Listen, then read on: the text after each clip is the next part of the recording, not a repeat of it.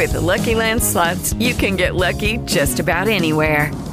This is your captain speaking. We've got clear runway and the weather's fine, but we're just going to circle up here a while and get lucky. No, nothing like that. It's just these cash prizes add up quick. So I suggest you sit back, keep your tray table upright, and start getting lucky. Play for free at LuckyLandSlots.com. Are you feeling lucky? No purchase necessary. Void where prohibited by law. 18 plus terms and conditions apply. See website for details. Hello, it is Ryan, and I was on a flight the other day playing one of my favorite social spin slot games on ChumbaCasino.com. I looked over at the person sitting next to me, and you know what they were doing? They were also playing Chumba Casino. Coincidence? I think not. Everybody's loving having fun with it. Chumba Casino is home to hundreds of casino-style games that you can play for free anytime, anywhere, even at 30,000 feet. So sign up now at ChumbaCasino.com to claim your free welcome bonus. That's ChumbaCasino.com and live the Chumba life. No purchase necessary. VGW. Void where prohibited by law. See terms and conditions. 18 plus.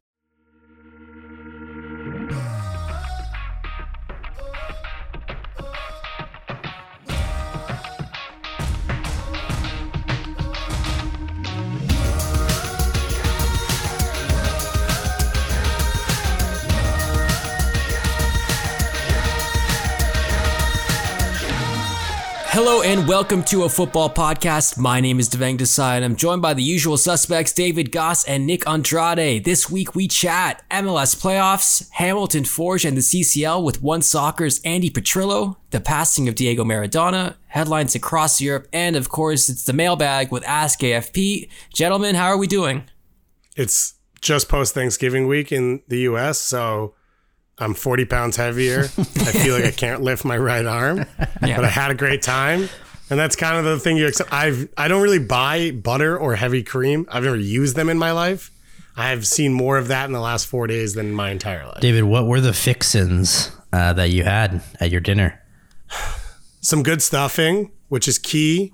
Mashed potatoes, Brussels sprouts, and some roasted carrots, which are all good to go along with turkey. But the key is not the meal. The key is the leftover sandwich, and that has to be on rye bread.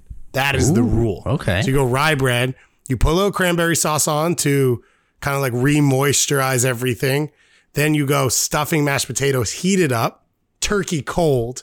You put all that in a sandwich, and then that's the big moment. I don't have my degree in Thanksgivingology, but I've been to a few dinners myself. And I think the thing that pops the most, if it's done right, has to be stuffing. If the stuffing is good, you're set. The turkey could be sent to another room or even outside of the house and the meal is fine if the stuffing is good. Okay, question then, because I've seen a lot of slander on the timeline this last week. Is turkey, like, do you guys actually like turkey? Yeah, I do.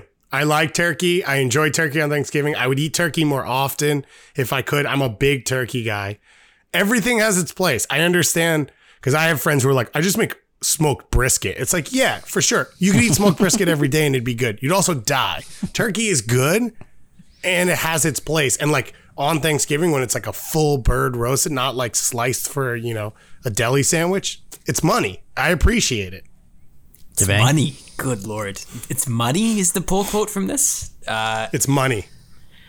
I mean, I'm not down. I have to be honest. I'm not down with turkey. I don't come across it that often. And if I did, I think I'd meet it with some indifference and walk away pretty quickly.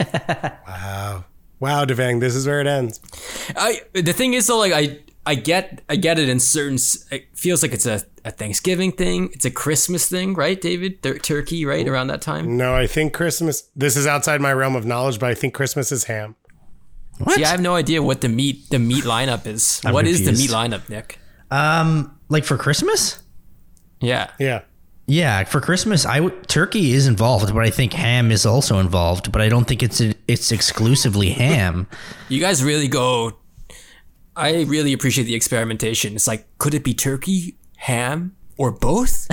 Find out next on this week's Christmas holidays. Christmas dinner. Guys, I bought my first ever Christmas tree this week. Ever? Yeah, I'm not Christian, Nick. Spoiler. So I never really bought a Christmas tree. No, listen. I had nothing to do with it. I always... Like for me, Christmas is all about Santa and presents. Okay, it's true. We called it present day. As an also non-Christian household, we called it present day and had a tree that was fake. But did you really? We did, yeah. We did. I really bought in. Our family bought in huge. Wow, Devang. So you were culturally celebrating Christmas. The capitalist idea of Christmas, you were super down. Like that was instilled in me early as a youth. But the other aspect, like JC and his origin story, was not part of my upbringing either. You don't celebrate the full Saturnalia. No, I don't. I miss the tree though. The tree rings me, especially this year. I feel like if I had a tree to put up, people are putting it up super early. I get it. Go get a tree this year then. Sucked. Exactly. Why? Make yourself feel better for during the holidays. I don't know. I've single-handedly contributed to enough parts in the ozone layer disintegrating that I feel like another random plastic tree is not needed for me at this point. So what we did was we got a little one, but it comes in a pot like a plant, and then we're just gonna have it as a plant. And it smells good. You know what? That is great. And that could be something I entertain. All right. Christmas is saved. I can't believe me and Devang turned this into a Christmas podcast. Of all the podcasts you'd think we would stay away from. By the way, I want to apologize to Devang this week. I felt I was a little harsh, especially when TFC lost. I got left on red after I, hit on Devang's MLS bracket. So I thought to myself, like, his team lost, and then I made fun of his bracket, and I thought, okay, maybe he's mad at me. He didn't respond, so I was kind of like scared a little bit. So Devang, I just wanted to apologize to you. What's upsetting is this apology could have been about several other things that you should have apologized to me for over the past few weeks and months. But to pick this out, it's interesting, Nick. I'm glad you feel some shame for that. I was in the lowest place. I'll be honest, guys. The football this weekend. Whew. Yeah. I was left, and it culminated in that final Eastern Conference semifinal on Sunday night. But I did not have a great time watching the soccer. I don't know about you guys. No, I think it was one of those weekends. I would agree with you. It's kind of one of those where you had everything on, and at some point you looked up and you're like, oh, this game's still on? Like, what is going on with this? Field. Yeah, pretty much. I mean, I had to watch Liverpool at 7:30, so my whole Saturday felt like forever because we had to wake up so early. We'll get to that. We'll get to the machines taking over. Yeah. I don't know if you've heard, Nick, but Jurgen Klopp's upset about things. Spoilers. Yeah. Oh, man. We're on Patreon, folks, and we're getting close to our goal of 30. Once we get there, more exclusive interviews with players and execs from around MLS, CPL, and the world of soccer, plus more soccer card packs. You get this show ad-free, and you get to join the Discord where there's plenty of bants to go alongside the footy. So remember, head over to patreon.com/a football podcast and join today. Now we turn our attention to MLS, where the playoff picture got a bit clearer and the upsets kept coming. Is it our credit that New England is in the Eastern Conference Finals, David? I think it is. We had Lee Nguyen on this show before they even play in game, before they even got into the actual bracket. We had one of their players on. The shelf life for that show could have been 30 seconds, David. And yet, here we are with New England in the final of the Eastern Conference. So we hadn't talked about numbers, but I've set a specific number because SKC and Minnesota have been reaching out to me to make sure they get on the show because now they know. So I've got it's a $1,500 appearance fee, but that's Canadian dollars. So don't worry about it. But Devang, we'll talk numbers later. You got to think everyone's just at this point just got to beat down our door to get there because we knew. We were here. 100%. Neither of us picked New England in our brackets, but we knew. That's why we had Lee on. We didn't pick them. We barely talked about them except with Lee. And yet here we are talking about them now. After Orlando's defeat in Orlando, 3-1. A very MLS playoffy game, and not surprising that Bruce Arena came out ahead tactically. He had it right, and then performances from the star players. This is something that Bruce Arena has been doing for many years, David. But for New England, they beat Philadelphia. They beat Orlando, two teams that we've talked about for ages on the show this season about how impressed we were. I have to ask then, what does this mean about New England? What can we say about this? Well, I think this is a New England team coming into the year where you said if Carlos Gil and Gustavo Bo are healthy, they've got two match winners that are on par with everyone else in MLS. And then it felt like they had a deep enough roster. Then Carlos Gil was not healthy the whole season. So we didn't see the team we thought we'd see. And from there, I thought Bruce did enough to make little moves. Bringing in Lee Nguyen was one of them. Picking up Matt Polster was one of them, to just keep the team afloat when it needed to. They hit huge on Henry Kessler in the super draft. They've basically got 3 other super draft players over the last 2 years in DeJuan Jones, Brandon Bye, and now Tajon Buchanan, who start for them or could start for them, and Matt Turner in goal, who was undrafted, that they picked up out of Fairfield. So this is a team that's built a lot of different ways. But one of the things you see in MLS is if you have a MLS veteran strength at center back, which they have in Andrew Farrell, if you got a good goalkeeper, normally an elite defensive midfielder, and then DPs that can score, you get there. They don't have the defensive midfielder, but besides that, they have everything else to put together a strong team. And now they've got 2 game breakers in Heel and Bo, who are healthy and can beat anyone. And Devang, I think we didn't know what 2020 playoffs would look like because it's just been so wild. But this isn't surprising in that the hot team who kind of keeps things simple, but Bruce had 1 or 2 wrinkles, the Tajon Buchanan right back is the big one, was enough to kind of get on a roll and push them through a couple playoff games. Brampton's finest, Tajon Buchanan having an absolutely lights out playoffs. I mean, Heel, Boo, and then maybe Taj Buchanan in terms of 3 game breakers, because that's where the goals have come from so far in the playoffs. David, I looked at Matt Turner. I mean, the PK save on Nani, for some reason, I felt it was destiny Nani was going to miss that, which we can get to maybe a bit later. But, we've seen it many years in the past. Some teams just have it. Matt Turner has been exceptional this season as well in goal for New England. There's so many people that we've seen in this league forever.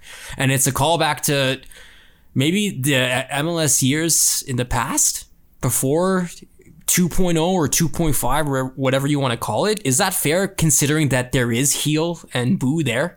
I don't think that's fair. I don't think that's the comp I would make, because you're talking about, let's go back to the old Revs teams. It was Pat Noonan and Taylor Twellman and Shalrie. Those were pretty much built through American players. A lot of them overlooked at some time or super draft picks. I don't think this team is exactly where that is at. I mean, Gustavo Bo is a multi-million-dollar Liga MX starter. And then Carlos Gil came in as a 26-year-old from La Liga. So those are places that MLS wasn't in before. And I would say off the field, the New England Revolution, they're probably one of the teams closest to their original identity, still owned by the Kraft, still play at the football stadium, all those things. But they've built one of the best training grounds in the league that opened up late last year. Obviously, bringing in Bruce Arena, they've changed their sporting structure to make it more professional, more forward-thinking, more soccer world style, rather than maybe more NFL style. So they've progressed as a club off the field as well to put themselves in this situation. Now, listen, Bruce Arena is not going to sit down and talk to you about the half spaces and the counter press for an hour and a half. That's not who he is. That's who a lot of the younger coaches are. But Bruce Arena is the best at what he does. And I think you're kind of realizing, and we've seen this, I think we've talked about it on the show with Carlo Ancelotti a little, like maybe not every coach from 1995 could coach today. Bruce Arena was the best coach in 1995. So everything he does still works because he does it at such a high level. His ability to engage players, to have them believe in themselves, to trust themselves, to simplify the game for them. And it's enough to work. And I think this is a year, and Bruce Arena talked about it yesterday in his press conference where he's like, the regular season, I don't know what to tell you what it was. Like, we didn't even play Orlando in the regular season. So it was chaos. And they were kind of able to keep themselves steady and come out of the chaos and now find this confidence and go on this run. And Devang, this game, I think, was even bigger in that Orlando emotionally throws themselves out the window, and New England was perfectly poised to handle that. NYCFC was not. NYCFC got sucked into Orlando's game, and they lost themselves. New England, because of the mentality that Bruce Arena puts together, never went there, and it allowed Orlando to just sort of kick themselves and hurt themselves while New England continued steady throughout the game. Orlando, yet another just mind-meltingly stupid red card incident. This time, the talisman, arguably their most important player, Mauricio Pereira, red card in the 60th minute. No questions about it. Studs up challenge into the back of Matt Polster's calf. I mean, forget the challenge. The players rushing up to the referee right after that and hitting him and nudging him. Like, what are you doing? And it seems super strange maybe to say this after we have been raving about the job Oscar Pareja has done at Orlando and everything they've done so well to maybe save this franchise. What a really just sad way to end it. I mean, it really felt like it was the worst possible ending for such a good season. I mean, we talked about New England going up 2-0. Orlando fights back. They come back. A chance for Nani to tie the game. Down a man. Turner saves it. Game over. It's one of those things. I think it's hard to put your finger on. I've been around Oscar Pareja a lot. I've been around his teams a lot. And you can feel it when you're around them. He preaches family. He preaches purpose. He preaches desire. And when he says it to you, you want to do it. So I understand for the players. Yeah. Right. Like because he does that. The way he speaks. You're making this sound like a cult. David. I don't like how this is going. But I've never been around a human being like Oscar Pareja who can never raise his voice and yet changes your reaction and like your emotion to it so much because he's so serious and sincere with the way he speaks. But and everything that he's done with that has made this team better. And they are better than they were. I mean, even the performance yesterday was better than what they put on last year. But there is a line. And Orlando, because of that, lives on that line. And over the last 2 games, they've crossed that line. And I think one of the things that's probably hard for them is Nani is a guy who lives and crosses that line, and he's the leader. And it's almost like they need to find a way to have someone different than Oscar Pareja be the on-field leader to kind of balance this whole thing out and not lose their composure. Because you look at Pareja get red carded, it's Junior Urso and Nani who are accosting the referee first. And they are the 2 most experienced players on the field. Pedro Gallese obviously not available. He maybe would be that 3rd. So that's the problem to me. And I get the we want everyone to be cohesive and in one unit, but you kind of need someone else to tamper things down every once in a while and change things. And they don't have that. And it's sad, Devang, because to your point, if they lose 2-1 in this game, they just lose at home to New England 2-1 in a playoff game, all we'd be talking about is how great of a year they had and what their future looks like. But because of the way they lost this game, the conversation has completely shifted. And that's unfortunate because of the work they did in 2020. How much do you want to talk about Columbus, Nashville, and that game, and I'm putting this in quotes, of soccer, quote unquote, that they played on Sunday night? I think that's a fair reaction. I also think you might be a little jaded against Nashville right now. That's just a theory. Unsure. Just guessing, Devang. How do you feel? It's a shock. It's a shocking accusation to be leveled at me. Miss Paragon of virtue and level-headedness, but I'll let you continue. So I would say this was kind of the game I expected to see. I was a little underwhelmed by Columbus's performance, but Columbus right now, healthy, has more game breakers than TFC did a week ago. Mm-hmm. And so, I think Columbus is better defensively, especially their athleticism. So their ability to play in transition, which Omar really struggled with and Mavinga was poor with last week. And then Michael Bradley can't cover ground like Artur and Nagbe can. And it left a lot on Osorio's shoulders, who, especially when Toronto went 4-4-2, then had a ton of work to do in general. So I thought Columbus was set up better to beat Nashville, but it was always going to look like this. They're not going to beat themselves. They weren't going to open up and do something rash to try and create a chance. They were always going to sit in. They were always going to defend with numbers. And I thought Columbus was always going to break it down because of the quality of Zelarayan or Zardes or Nagbe or Pedro Santos. There were too many pieces to keep down the whole game. And that's pretty much what we saw, Devang. It was Columbus kind of just spinning their wheels, waiting for someone to step up and do something. And in the end, Zelarayan and Zardes did. And it wasn't an easy week for the crew either. I mean, like North America and the rest of the world, they're dealing with this pandemic, and they had a bunch of players test positive for COVID-19 ahead of this match. So to put that together, and it definitely was not pretty. And you can tell that I did not super love this match, but they got the job done. I will give credit to Nashville, though. I mean, not only is it a weird year, you're an expansion franchise trying to start your way in this league, and to have it be under these circumstances cannot be easy. But briefly, David, I think the game plan, the setup, everything they did against Toronto FC, that is exactly what you would expect from their manager, Gary Smith, and a guy that is literally so well schooled in what it takes to win in this league and in the playoffs especially. I think we were not surprised to see how they did that against TFC. The question was, did TFC have enough to break through with a burst of creative just greatness? And they weren't, and that's what we ended up seeing. Yeah, this game hit at the wrong time. I think 6 weeks ago, Piatti was at a better level and then kind of was out injured and hadn't really been involved. And Josie wasn't healthy. And when they put him up top with Ayo later on, which is what I wanted to see from the start, it didn't look like what I thought it would. I thought the attack lacked depth to it. Everyone kind of stayed on their line, and there was no movement to get in between Nashville's lines. And that's what Nashville does great, is they stay organized. So if you leave your two strikers along that back four, and they're never really dropping into the hole behind the center mids or finding space between the fullbacks and the wingers, you were never really going to get looks. We saw one time Josie drop deep, quick one-touch pass to Pozuelo. I think it was through to De Leon. That was the best look of the game for Toronto. And that was really the only moment we saw that work.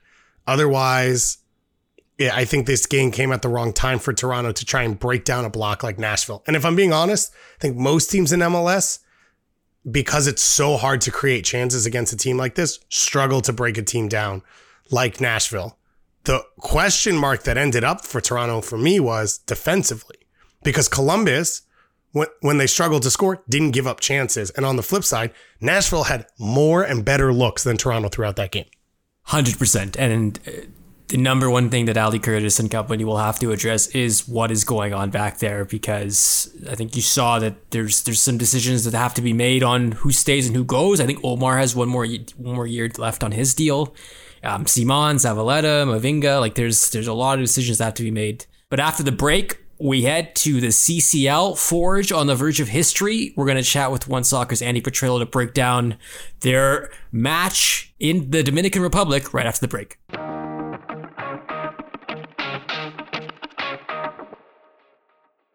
Hello, it is Ryan, and I was on a flight the other day playing one of my favorite social spin slot games on ChumbaCasino.com. I looked over at the person sitting next to me, and you know what they were doing?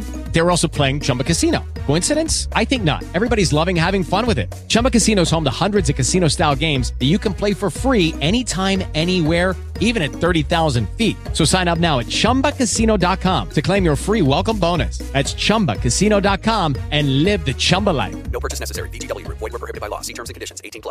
With the Lucky Land Slots, you can get lucky just about anywhere. This is your captain speaking. We've got clear runway and the weather's fine, but we're just going to circle up here a while and get lucky. No, nothing like that. It's just these cash prizes add up quick. So I suggest you sit back, keep your tray table upright, and start getting lucky. Play for free at LuckyLandSlots.com. Are you feeling lucky? No purchase necessary. Void where prohibited by law. 18+ terms and conditions apply. See website for details. Welcome back to a football podcast. Forge FC continues their quest to the CONCACAF Champions League. One final hurdle is left Tuesday night against Haitian side Arcaille FC. With us this week to talk about Forge, CPL, and the CCL, it's One Soccer's Andy Petrillo. Hey, Andy. Hi, how you doing? Doing okay. We have arguably the biggest game in Forge's young history going down Tuesday night. But this is going to be, I believe, their third game in 4 weeks now, and they've been to El Salvador and Panama, and now they end in the Dominican Republic to play a team against Haiti. And I think this specific example might be the best way to encapsulate how bizarre 2020 has been. And it's been Forge trekking their way to get to the CCL spot. Yeah, I mean, it is pretty crazy. Although I will say for Forge, they're welcoming, I think, all these games, even in this short amount of time, whereas typically soccer teams would complain about it just because of 2020 and, at first thinking there wouldn't be a season. Then they finally get the island games. It was 5 weeks where, they were all excited. I mean, the teams that didn't make it through played, minimum 7 games. And obviously, Forge going all the way through playing 11 games. And in the grand scheme of a season, that's not a lot. They really wanted the Canadian Championship to be played as soon as possible. Obviously, that was not possible because of TFC having to create a home base in the States. And we all know travel restrictions and everything. So for them to get on the pitch, even train and have CONCACAF League games. It's very welcoming for them. They're not complaining whatsoever. And and I'm not saying that this is going to be a walk in the park, but even more bizarre is they're taking on a team, Arkai, who even got their place in the round of 16 in CONCACAF League because another team had to pull out with COVID-19 positive tests. So that's why Arkai was able to take on the Waterhouse FC from Kingston, Jamaica, and then, they moved on. So they're obviously feeling lucky, but what I'm saying is we don't even know if that team would have been here, right? So I don't even know what to expect from this matchup. When you look at so far Forge's run, 2-2-1 wins, both in Central America, as you discussed, what have you seen from their performances? This is obviously only the second year of the CPL, but it's Forge's second year in this tournament. How have you seen them maybe progress and develop on how to compete in CONCACAF? Yeah, there's just so much composure there. There's no panic. There's no, if things aren't going their way. And to your point, in that last game, they needed a stoppage time, penalty to score, but they never lost their form. They never started to, panic. And one guy tried to do it all himself because, it's typically a team that, has not been there, done that, will act. But that's one thing with Forge is there is that type of chip on the shoulder in a good way, and it just looks completely like they belong. And if anything, they're setting the tones more than the other team, or if the other team does happen to get a goal first or, just finish a great sequence of play. Again, it's just, all right, go back to what we know, go back to our game plan, go back to our system, and let's just keep forging ahead. Pardon the pun, but that's exactly what Forge does. And, it's a team, and I know we've said this before, and this really isn't surprising, but a lot of the players coming through Sigma FC, so Bobby Smirniotis, head coach, already establishing a certain kind of culture, attitude, system with these players coming on through. And then even from last year's experience in CONCACAF League, CPL CONCACAF League, they had 12 returning players.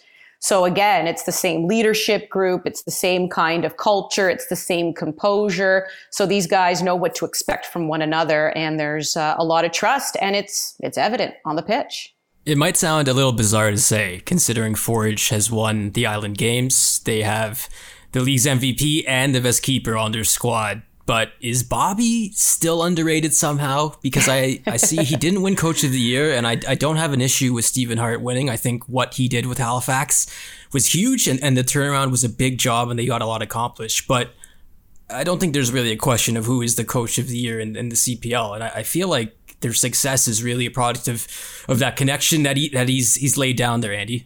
Yeah, Gareth and I got into a little bit on our show One Soccer Today because he was obviously really upset about Bobby not getting Coach of the Year again. And this is it's a hotly contested award across all sports. And, I just brought up that typically for Coach of the Year, people who are voting, they want to see a coach who has done something pretty dramatic in that year. Right. And I just finished explaining, Bobby has built this culture. And while that should definitely be respected, it's just where was the drama, right, in the calendar year or the season year?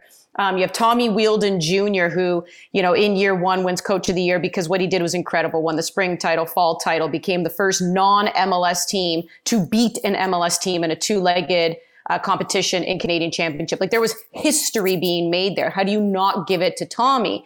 Then year two, Stephen Hart takes a team that was last place last year, inserts new players, his starting goalkeeper dealing with an injury to begin the Island Games. Basically dealt with new players, dealt with injuries, took a last place team to a championship title game, right? There's more of a turnover there. There's more of an influence in that particular year from your coach. Whereas the argument can be made again, Bobby's been building this for years and years and years, 12 returning players. Where was the real drama that he had to deal with? No injuries to significant players, a bit of a smooth sailing. But I think that is a little unfair because, again, Bobby's work is years in the making, whereas maybe the coach who does win does something really incredible in that 1 year. But like you said, you can't argue Stephen Hart winning. You can't argue Tommy Wheeldon Jr. winning. I always liken it to Joe Quenneville of the NHL, steady with the Chicago Blackhawks, winning cups, Just it was just taken for granted that the Chicago Blackhawks were perennial contenders, and he was never considered for Coach of the Year. And everyone's like, what the? Because there was never anything dramatic. But so that's why I think this is an award where you look at what a coach has done in that particular year as opposed to years. I want to talk about one kind of change he has made, which is bringing Mo Babouli into this team. We've talked about it a lot on this show, sometimes because of how good he is, sometimes for the bands, just because he's kind of a crazy, personality and situation. Cult favorite, fan favorite. Yeah, exactly. In the Island games, he was good and helpful, but maybe wasn't key. In this run, he has been essential to what they've done. What have you seen from his inclusion and what Bobby Smirniotis has done to bring him into the team? Yeah, you're right. What a character, right? Bobby had him when he was with Sigma FC. And then I think Bobby even cracked a joke where it's like one day Mo's practicing, the next day he's calling him going, yeah, I'm going to Dubai, bye. He's like, what? Where are you going? Like, what do you mean what do you mean you're just leaving the team, right? And he did, and he just he disappeared. I think he went to Dubai after that. Then he was playing some indoor soccer. Like he literally just fell off the soccer landscape, especially when it came to Canadians. And we just didn't know where he was. And he pops his head up, with Forge for 2020 and plays in the Island games. And he came off the bench. I thought he was always a really good contributor off the bench. I mean, you're right. I think he picked up just a goal in that Island games, but picked up quite a few assists. Really changed the dynamic, changed the energy whenever he came on. And then, here he is now. I think it's maybe a comfort level too with what he's doing in CONCACAF League. Now he's been with the team for a few months. Now he's been, used to his teammates and the system, and he's really standing out. And it's just what a coup for Bobby to bring him back, and even to get him to listen, if that's even the word I'm looking for. Because if there was one scouting report that we were getting on Mo Babouli, is that really good player, but tends to do his own thing when he's on the pitch. And especially a guy like Bobby, who is, that system driven, like you go here, and you stick to that. Not to say that he wants to stifle creativity in any way, but there's a plan and you stick to it. And Mo has been known to not stick to the plan. That's just it. So we always wonder ooh, how is he going to react here? And he did it brilliantly. And Bobby's handled him well, and he's responded to Bobby well. So again, just so good for Forge to have a player like that. It's hard to believe Kyle Becker is 30, which made me do a double take and reassess where I am at in my life. But Andy, you've been around the Toronto soccer scene for a while, so have I, and we've known Kyle Becker for a long time. I have to be honest, I didn't see this coming, or this career arc kind of shifting the way it has, where, after TFC, he was a bit at the crossroads in terms of where he was going to go with his career, and where he went is league MVP of the Canadian Premier League. It's an incredible story, but I was wondering, for you, just watching this occur, what has it been like? You know what? It's really been great to see him blossom into even the leadership role that he has, not just with Forge, but the CPL, right? Because when it launched last year, he really became the face of it, right? Here's the example of the good old Canadian boy who, dipped his toe with MLS teams, but then didn't really have a Canadian league to land in, had to then, essentially ply his trade all over the place, right? Like he was, going into the States and trying to figure out, okay, I think he played for San Francisco, North Carolina. And it was like, okay, why are we losing, this Canadian talent to even other leagues and teams in the States and bring him back? Anyway, so he was like the poster boy, right? Kyle Becker is the reason why the Canadian Premier League should exist. And I think he felt that. I think he felt that on his shoulders a little bit, that he was the face of Forge, being the leader for them, but the face of the CPL. And I wonder, this is just, strictly my opinion, I wonder if the turning point for him was when he ended up getting suspended.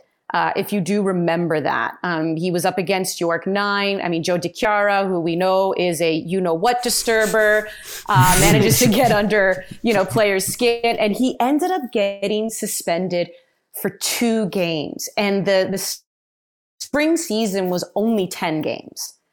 So, I'm not that good at math, but last I checked, that's still 20%. Like, big deal when you're talking about a spring title that you're going for that's only 10 games, and now your captain is out for 2 of them, right? And I wonder if that was almost a moment for him where he's like, okay, I am doing too much. Like I'm taking too much on. I need to get into my rhythm and I need to just do what I know how to do. And, obviously, because to me, I felt when he came back, he was a little bit different. He was a little bit calmer. He's a little bit more confident, shut out the noise, so to say. And he looked even better this year, to the point where we were having debates whether or not he was even going to win Player of the Year. Now he did, because again, there was nothing flashy about him this year. He just did his thing in the midfield. He was very calm. He just got the ball, very quickly, one touch, very rare two touches, just get it, boom, pass it, create the play, get the ball moving forward, calm things down when it needed to be, holding on if he had to. Like it was just ho-hum for him. And there was the argument that was going on in our studio, even when the Island Games was going on, as to who should be MVP. Is it Bustos? Look at what he's doing for Pacific. No, it's got to be Garcia. This guy's a scoring machine. And look at what he's bringing his team right into the final. And everyone's like, it's got to be Kyle. And then you have the other people saying, how could it not be Kyle? He's just so steady Freddy out there. And obviously it did end up being him. But I think he really just settled into his role as a player and maybe blocked out the noise of the face of CPL and even, face of Forge. Let's talk about CPL bigger picture, though. What does this run mean for Forge for this league? And how have maybe you seen other teams or other people around this league talking about it, cheering for them, not cheering for them, whatever you've seen? Yeah, I think we all know it's a bizarre year to even see them in the Canadian Championship final. Did we think we'd see a CPL team in the final in year two? No, but do we know it's also because they couldn't have the proper games and group stages and knockout games to be able to get to this point? No, it's like, all right, winner of the Island Games takes on winner of that 9-game mini series that the 3 MLS Canadian teams had. But that aside, while you might be able to put an asterisk next to that to say, oh, well, Forge got there because of this crazy year, you can't dispute what they're doing in CONCACAF League. Last year they got knocked out round of 16. Here they are now in the quarterfinal. If they win, they go on to Champions League, which is really huge. They earned that spot in there. They earned it, right? And even if they do lose, on December 1st, we don't want to talk about that. They'll still have a chance. Because the remaining two teams of the quarterfinal losing teams will have a chance to do a play-in and get in. But already they're further than they were last year in this tournament. And, they're at a point right now where, they can book their spot in CONCACAF Champions League, and no one can dispute that. No one can say that's the bizarreness of 2020. They've been earning that. If anything, it's in spite of the bizarreness of 2020 that they're continuing to play well and keep their composure and travel. And, and I haven't heard anything, but obviously you see all the players out there. So obviously everything's good. Not having positive tests. Like I can't stress enough, like how important it's been that they clearly are being very careful with where they're going, who they're interacting with. And I don't think, I do think people understand how difficult that is. The pressure of alienating yourself in many ways from family, friends, because you dare not bring COVID-19 into your team. You dare not be that person that spreads it or ruins it for your team. And next thing you know, you got to bow out. So they have been so disciplined for months and months now. And I think that's a credit to the team. I think that's a credit, obviously, the Island Games, CPL, but now even Bobby and just keeping things so strict with his team that they've been able to also stay healthy so that they can continue competing. I think that should definitely be recognized. I am a CCL fanatic, so I'm very excited if Forge get this done to get into CCL, because it is the wildest, wackiest world. Although CONCACAF League has it as well. I wanted to close you out, though, on a question maybe outside of Forge. In the CPL, we know it's going to be a long layoff. We see some teams loaning players out, some teams not. What's the storyline? What are you following right now outside of Forge in the world of CPL that maybe you think people should be paying attention to? Oh, well, there was a lot of movement this year, right? Some big name, players no longer with teams that they started off with. And, York 9 had a lot of big guys move on, and Joe DiChiara and Manny Aparicio. So I think we're going to start to see a lot of movement in the CPL, players within actual teams. then I want to see how Ottawa or Atletico Ottawa is going to do now, where they maybe will have a little bit more time. Again, it may sound like next year could be a bit of a bizarre year, but this was a team that didn't obviously have the training time together. And I want to see what Mista can do. There was the announcement, obviously, he'll come back as head coach too. So I'm keeping an eye on that. And I personally think there is going to be a season. David Klanikin, the commissioner, was pretty adamant in saying, we know how to do a season pre-COVID. We know how to do a season during COVID. We've proven we can do it. So don't tell me we can't make this other season, happen. So I think it's going to happen. And then obviously I want to keep my eye on growth. Year 2, we saw expansion. I don't know if year 3, again, because of COVID, I think that might derail things a little bit, but I just wouldn't be surprised if there, is an announcement of one team at least, coming to the CPL as it continues to grow. Quebec, we keep hearing they desperately want one. Even last year when we were, doing the finals, we were in Hamilton and then we were in Calgary, and there was a traveling contingent of fans from Saskatchewan. They're like, we want a team. Like, they made their own jersey. They made their own scarves. They made like all these signs. We One Soccer held pub nights with the fans before each leg. And they showed up in full force with their signs, knowing that the commissioner was going to be there.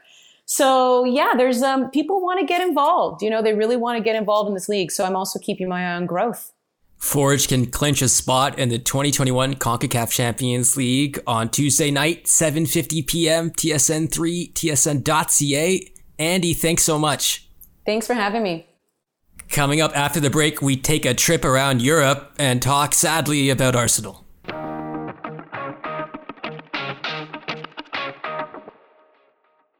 Hey guys, it is Ryan. I'm not sure if you know this about me, but I'm a bit of a fun fanatic when I can. I like to work, but I like fun too. It's a thing. And now the truth is out there. I can tell you about my favorite place to have fun. Chumba Casino. They have hundreds of social casino style games to choose from with new games released each week. You can play for free anytime, anywhere. And each day brings a new chance to collect daily bonuses. So join me in the fun. Sign up now at ChumbaCasino.com. No purchase necessary. VGW Group. Void where prohibited by law. See terms and conditions. 18+. Judy was boring. Hello. Then Judy discovered ChumbaCasino.com. It's my little escape. Now Judy's the life of the party. Oh, baby, mama's bringing home the bacon. Whoa, take it easy, Judy. The Chumba life is for everybody. So go to ChumbaCasino.com and play over 100 casino-style games. Join today and play for free for your chance to redeem some serious prizes.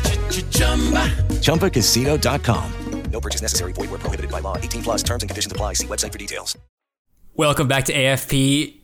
Lots of news in the soccer world this week, headlined obviously by the passing of Diego Maradona at 60.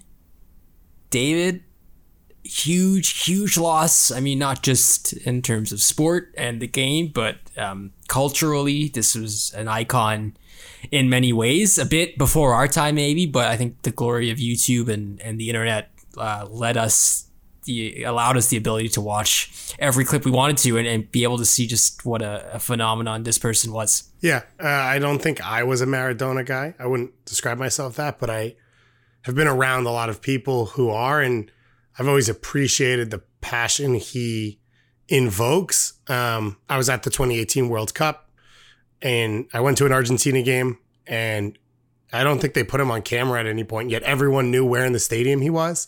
And they would turn and sing to him. And, he leans out of the VIP box, looks like he's going to fall out during the anthem and all the other moments. And I think it was 3-4 days earlier, we were in Moscow, and there was a street closed down, and there was fans of every country just in their own area singing. And the Argentina fans mobbed the street for, 8 hours.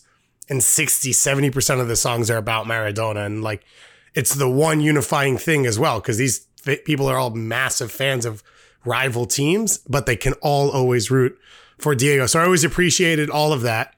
And one of those funny soccer things that just happens and you always think about, but you never really talk about, is I've always been fascinated with the conversation around the hand of God, because one of the things that I don't think gets mentioned enough is he jumps up and his hand is next to his head, so it looks like he's using his head. And Diego Maradona is famous for being short, and he's going up against one of the best goalkeepers on the planet, and he outjumps him to the point where his head is technically above Gordon Banks' hands. No one mentions the athleticism that it took to pull it off. And that's one of those things that's always blown my mind. And then the second goal to me is the greatest goal in soccer history because of the moment and the quality of the goal. To beat from behind midfield, to beat 8 players and score that goal in a World Cup semifinal to win the game in those conditions. All of that to me, I've always considered that the greatest goal of all time. And so I've always appreciated a lot of what Diego Maradona is. He was a clearly flawed human being. And I actually, he's probably one of those guys where if he lived now, it would be even way worse, the things you know about him and the things he's done. But he kind of lived in his own ecosystem. And I always appreciated what he meant to the soccer world. I think that's the thing for me. It's like if you can mention someone's name and be able to talk to anyone about that person, that signifies how important they were, just beyond what they did in their own life. And Diego Maradona definitely hit that level. You saw it with all of the tributes this weekend. Messi, bunch of players, and so many different leagues and people who weren't Argentinian either. And that just goes to show you how much he meant. Another passing in the world of football, Papa Diop, Fulham USA guy, scored the goal in Senegal's stunning win against France in 2002 World Cup. That's one of my first real soccer memories, watching something on TV. I was pretty young, and like 12, 11, I think, but I vividly remember that. So that was super sad to see as well.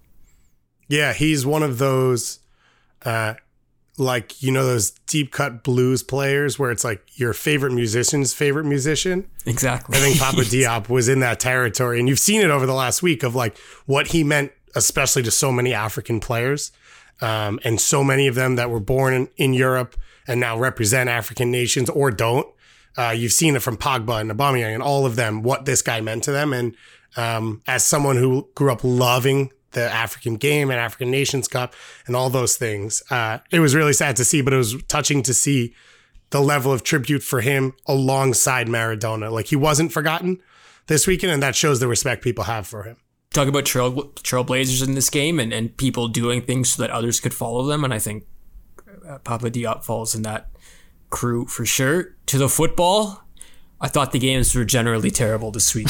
And I thought the Chelsea-Tottenham game was a great example of where I've been piling on Frank Lampard for weeks and weeks and weeks. So I have to say this now.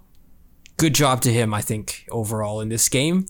I thought it was interesting that Tottenham did exactly what we all thought they would do. Nothing had changed from the earlier wins against City and the idea that they can take 2 to 3 chances and score no matter what. That is in their DNA. They couldn't do it against Chelsea, but I think both teams went in with the same kind of mindset, and that's how we saw it play out. That coupled with the Liverpool stuff with VAR and the fact that now we literally are just beyond, we have lost the plot beyond some sort of realm of sanity. Like, I just really had a tough time watching the game in England, at least. I have Sky Sports on right now, and Jurgen Klopp's being interviewed at a press conference, so you'll have more to talk about in 10 hours than whatever we have now. I'm interested you thought that about Lampard just because, I guess Tottenham's gotten results in that way, but you would assume going into that, then how do you break this team down? How do you create chances? And I don't know that Frank Lampard really has the best ideas of how to do it. And so I still question a little bit what he's done with this team. Now, I actually really like that he started Tammy Abraham up top, and I thought Timo Werner's been better than I expected out on the wing, just because watching him at Leipzig and his skill sets, I really think he's at his best up top, but that's worked really well. So that's been impressive. I just think there's a lack of ability in combination play to create opportunities out of central midfield for Chelsea. And I don't put that on Mason Mount purely because that's what everyone thinks is simple and easy to do. I understand the elements of Mason Mount's game that are impressive. But still, I think this is a Chelsea team that I think they had a shot on goal in the 2nd minute and then in like the 88th minute. There should have been more in between. On the flip side with Tottenham, this is what we've said every single week. If they get results, fine. They don't care about playing soccer. Jose Mourinho doesn't care about that. And I would actually argue, because we're going to talk about Arsenal in a second because they're terrible, is these teams actually aren't that far apart. It's just that Harry Kane and Heung-min Son are so much better than anyone on Arsenal's roster. It's a great segue because the North London Derby is happening next week. I've tried to get it called off. I've told them to please postpone this. Nobody needs to see this, but it is still going to happen. Don't say that to Van, because last time he tried to avoid a fixture, there was a global pandemic and it got delayed 4 months. So I worry about what your ability is to call on. It's David, it's funny you mentioned that comparison, because my Arsenal supporting friends, as we were crying to each other yesterday, sent to me this. 4 points against City and Chelsea with 3 total shots on target. That's wild. Basically us, but without the points. The difference is that Harry Kane and Son are legitimately world class. Spurs' best players ensure that they will always have a chance to get a result playing that way. And I think you cannot say the same about Arsenal, even though they're kind of playing similarly. And this goes to the original point that Spurs have the right players for what they're trying to do. And I don't think Arsenal does.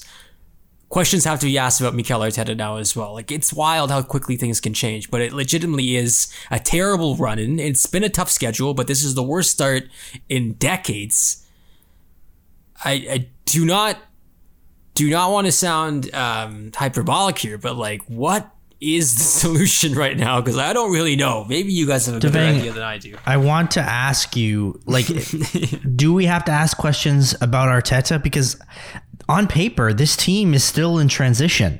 Like, they got a few signings, but they still have a long way to go. So I'm not surprised by that. Exactly. I think the defense you can say is Thomas Partey was not there. And the fact that he's not there, it is everything for this club. The problem is, if that is the excuse, then we've been set up to fail from the beginning, because it should not depend on one player and then who plays beside him. Because the issue with this club right now is that nothing happens in the midfield. It is an absolute black hole.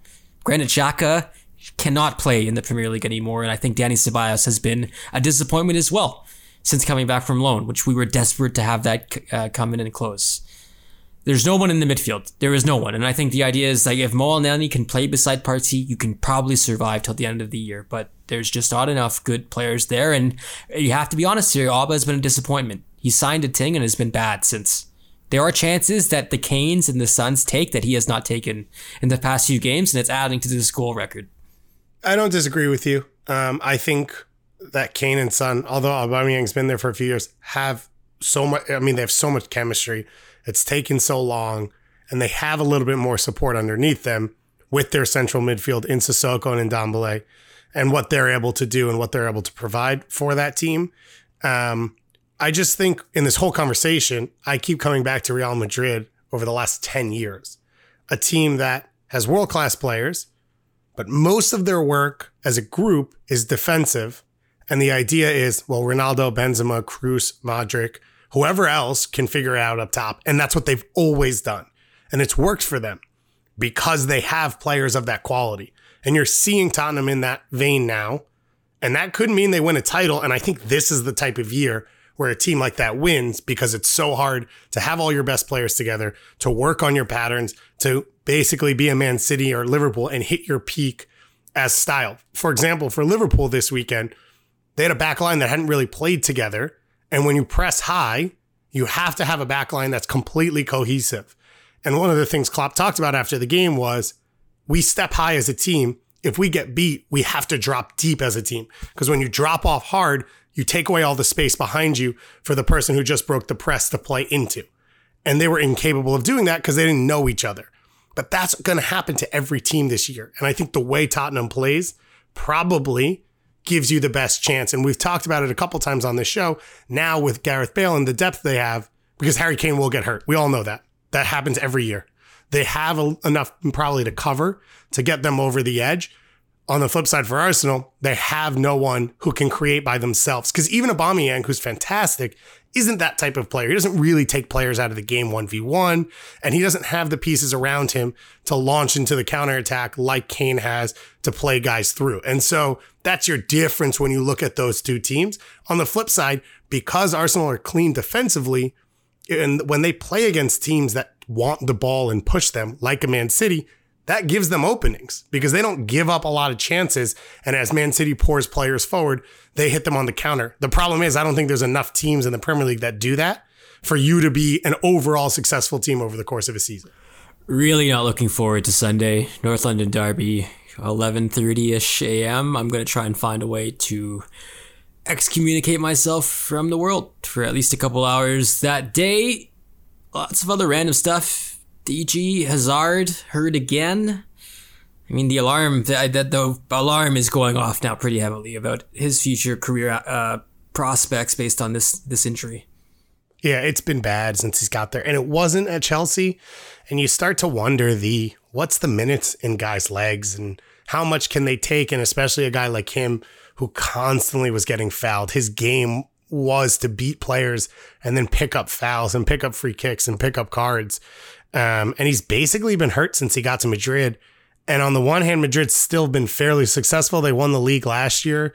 I've seen a weird league, didn't go as well as they wanted in Champions League.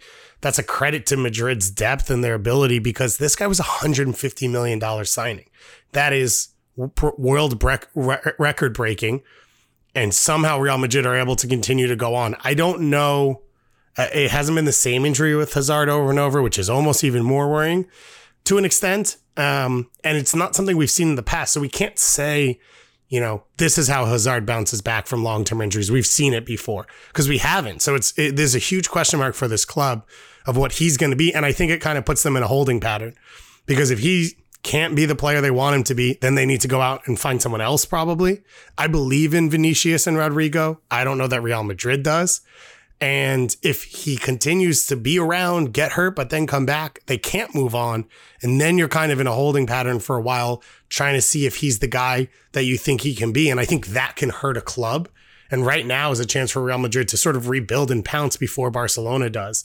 And because these are both hurting clubs. And I don't know that Real Madrid's going to be able to do that because of the way they have to handle this Hazard situation. Milan is leading Serie A with 23 points, 5 points clear of Inter Milan, 6 points clear of Juve.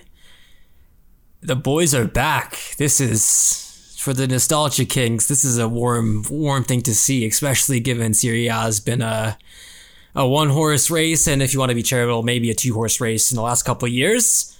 And FC Cologne beat BVB after a hilarious Haaland miss, which warmed my heart because I love Cologne and I love that club as well. Anything else in Europe, fellas? Nick? David? No, I think that's most of it. Napoli smacked Roma. Roma were sitting in second, and now Napoli have passed them to get into fifth in Italy as well. And Inter Milan continues to be basically a clown show. They beat Sassuolo, and then Conte comes out and says Hakimi's not good enough to play at this level yet, which seems like a really bad idea with your only young signing that you made, because everyone else is in a senior citizen home over the course of the season. So I guess things on par for Inter Milan right now. I just want to say I love Bundesliga. I've been watching all weekend, and it's so firecracking. And Bayern are just amazing, and they're going to win everything always. That's it.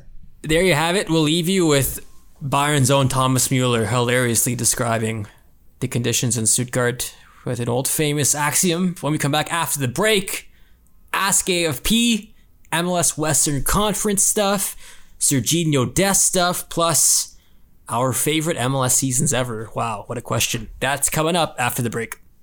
How do the British people say you have to show it in a windy night in Stoke? Something like that. It was not windy, and Stuttgart is not Stoke, but I think Stuttgart is a team that plays very well.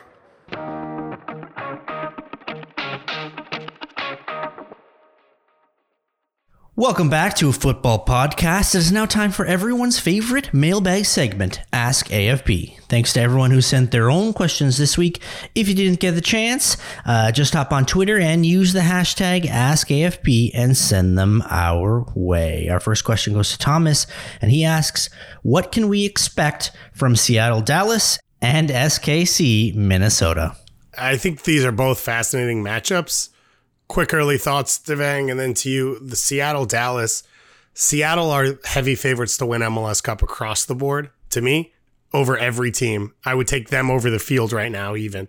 But the way Dallas played against Portland, sitting back, being compact defensively, that's something that gives Seattle trouble. So I would be surprised if this was a blowout in any way. I think it's going to be a tight game. And then on the flip side, SKC, Minnesota, you'd assume going into it, SKC are favorites. But if Alan Pulido isn't healthy, and I don't expect he will be for this game, I actually think Minnesota might be favorites for this game with the guys they have returning from international break and what they've shown their ability to kind of sit in a low block, but be so dangerous on the counter. And this is an SKC team that got ripped open by San Jose last week. And now you add Kevin Molino, Jan Gregus, Bebo Reynoso, Robin Lod. Those are all players that are superior to what San Jose put out there. And I think, Devang, this is going to be a worry for SKC. I like Minnesota as well. I was never really that high on SKC this year, but I think Adrian Heath has to like his chances in this match. But like you said, David, I think this is Seattle or who can stop Seattle. And I don't see anyone in the West, at least, putting up that much of a challenge. Maybe Columbus, but at this point, I think the betting markets believe Seattle. The vast punditry believes Seattle. I'm curious if they believe it themselves that they are supposed to just make it to the MLS Cup final again, and if that could be an issue for them against an FC Dallas team, like you said, that is basically one of the hardest working groups collectively. So I think if anything is going to be surprising out of the next group of games in the West, it might be this one for Seattle before the Western Conference final, because I do like their chances to advance. I would like to see some shifts in the lineup from Lucci. I thought Riquarte was really bad in the position he put him in underneath Jesus Ferreira, who has struggled himself all of 2020. I'd either push Riquarte into Ferreira's spot and bring on Tanner Tessman in central midfield, or take out Riquarte and bring Tessman on. And I'd like to see Hollingshead start at left back. He's played him at left mid last game, I think, to kind of be a little bit safer. And Hollingshead is so good that he's a factor in midfield, but you lose him as an attacking fullback. And John Nelson just doesn't give you from that back line. And I'd argue the biggest advantage for Dallas is Hollingshead and Brian Reynolds against whoever, especially if Kelvin Leerdam's out again at the fullback spots for Seattle. So that's where I'd like to see Seattle or Dallas try and take the advantage, especially if you're trying to hit on the counter when Seattle gets forward. Try and use those fullbacks to create those opportunities. And Ricardo Pepi scored the goal off the bench. The 17-year-old's been better than Franco Jara. And whenever anyone brings up the center forward position for the U.S. men's national team, and they talk about Sargent and they talk about the guys who are in Holland and playing in the second division, all those things, I always push Pepe's name in because I think this guy's for real. I think he is a finisher like the U.S. has maybe never had at the center forward position, on top of the other things he can do well. And I'd love to see Lucci just give him the chance there. I understand you've got a DP, you've spent money. It maybe doesn't make sense all the time, but I think what Dallas has built themselves on is this, and I would love to see Lucci go for it and give Pepi the start. Zachary asks, how important has Sergiño Dest become for Barcelona? It's interesting if you think about it. They never really replaced Dani Alves, and Dani Alves might have been one of the most important guys on that Barcelona team if you remove Messi from the equation. He was that important. Sergio Roberto is hurt. Dest is playing a lot. He seems to be getting the hangs of things quickly. I watched most of the Dynamo Kiev match, last week. And I mean, I thought everyone was generally poor in that first half. I thought the second half was what exactly you wanted to see from someone like Dest, and what a Barcelona team that is not maybe able to create through the typical avenues that they have to since Alves' departure. They can go back there maybe, David. Yeah, and you look at in the cross, failing to score against Atletico Madrid the game before when Dest didn't play kind of shows you what he brings to this team and his ability to play on both sides. Because we don't know how long Jordi Alba is going to be around. I mean, the guy's been a mainstay for this club, but that's how Dest got into the team, was Alba getting hurt and him getting the opportunity. So he's been massive. I think when you think of Barcelona and you talk about Johan Cruyff, I think Dest has already overtaken him as the largest presence in Barcelona history and probably in the world game overall. Wait, are we supposed to respond to that? Okay. I was going to troll you guys before because I've got Sky Sports on, another plug for Sky Sports, and they showed the Fulham starting lineup, and I was like, oh, Anthony Robinson starting in the Premier League for as an American. Are there any Canadians that start in the Premier League? And then I was going to be like, and he doesn't even start for the U.S. Boom. Brian Reynolds is going to Juve, guys. Yeah. Slurp it up. Soak it in. I'm out of bets. This weekend is destroying me.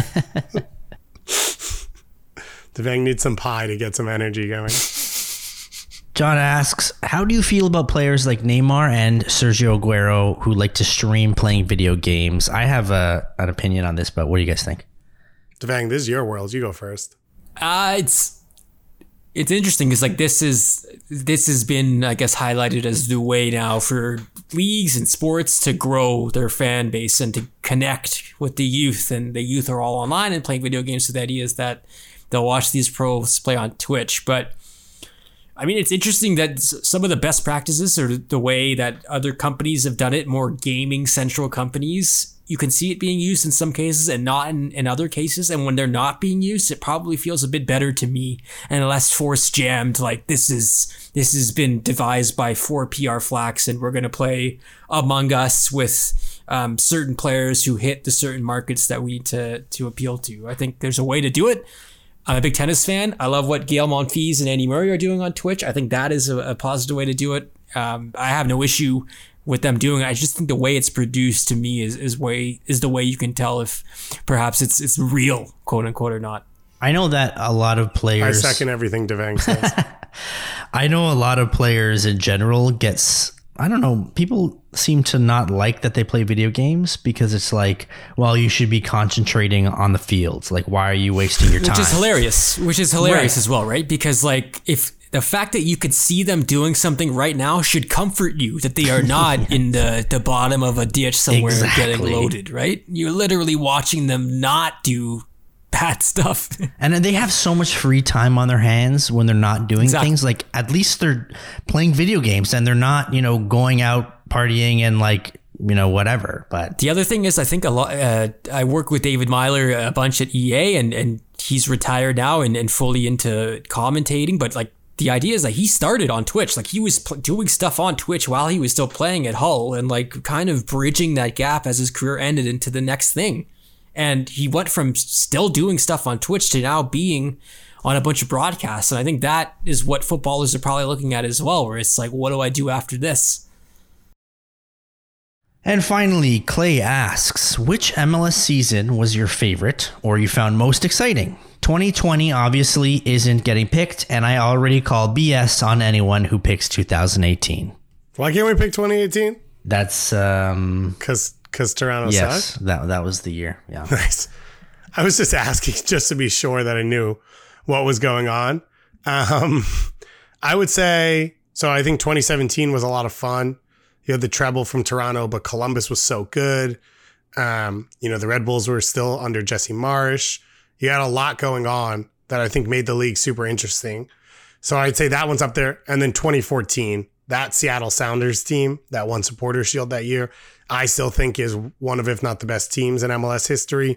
But you still had the Landon Donovan Galaxy that exists at the same time that knocks them out in the postseason. Then the Revs go on their run in the playoffs in the Eastern Conference. But you had a good DC United in the regular season, which always makes the league fun because they have the best fans, one of the best atmospheres. So that one stands out for me as well. I think kind of alone. And then the other one that I'd say is 2007, just because that was sort of early on in my time loving MLS. And I thought those Houston Dynamo teams and those Revs teams were just so good. And so to see them go toe-to-toe again in the final at RFK that had all the fans and the way that whole season played out with them kind of going punch for punch, those are the ones that stand out for me. I mean, it'd be tough to pick against the cup year for TFC, but I'll pick 2015 because that was my first full season with TFC. And the first year I traveled a bunch with the club and pretty much went everywhere. The first year the club made the playoffs, and then Seba's first year where it basically was like a traveling carnival where you went to random American cities and this small Italian man would score insane goals to the amusement of everyone in the stadium, no matter who they cheered for. So that was super cool seeing it in person. I remember that game against Dallas where there was a thunder watch and a tornado watch and a lightning watch, and the game, it took like 6 hours to end with Seba. TFC lost too, I believe 3-2, but Seba scored 2 insane goals that I cannot imagine being replicated, but they were just kind of like filler notes in a really bizarre night. But that's what that kind of year was like. And then I think the clinch when Seba flew back from international duty and then played that same night and scored against Red Bulls. It was all there. It was my first real experience like doing this stuff as a job, and it was super surreal and cool, and ended in hilarious heartbreak at the hands of Montreal 3-0, which was just the ultimate way to lose to Drogba at the end of all of that. So I think 2015 was like all right, I can do this as a job. What? Like, this is my life. So I think I'll pick that one. 2017, great year. I'm also going to say 2007, TFC's first year, and David Beckham joining the Galaxy. That was his first season as well. And that was the first season I ever paid attention to MLS. So nice. Me and Nick picked the same year. Love it. Toronto was very bad, but the throwing the things on the field is a legendary moment. All right. Good job, guys. I have a pack for you. Quickly, let's rattle this off. We have an Argentina team card with Diego Simeone on the front. Love it. And also, if you know a player, say you know the player. If you don't say anything and I'll move on, okay? Here we go. Mauro Silva from Brazil. Dirk Medved, Belgium. Alexis Mendoza, Colombia. Jan Agi, Norway. And Kenneth Anderson from Sweden. So a bit of a dud pack, I would say. But it's okay because we have 2 Roberto Baggio cards that is locked away in a vault. In the interest of time, this is probably for the best because we're up against it. Agreed. So good. It's good that we're ignorant and don't know who these people are. But we apologize to people affiliated with them, including their families. That's it. What a show. That's a lot. Wow. Yeah. Anything else, fellas? Did we forget anything else? No, I think we kind of hit most of it. Massive thanks to Andy for coming on. Get hyped for that match. If you're listening to this right when it came out, it's tonight, Tuesday night, 7:50. Very unique start time, but that should be fun. A reminder, we are on Twitter at @afootballpod, as well as on patreon.com/afootballpodcast. Join us on the Discord, get this show ad-free, and also help us get to our goal of 30 by the end of this year, which should be super cool. For Nick, David, and myself, thank you so much for listening to A Football Podcast. We'll talk to you next week.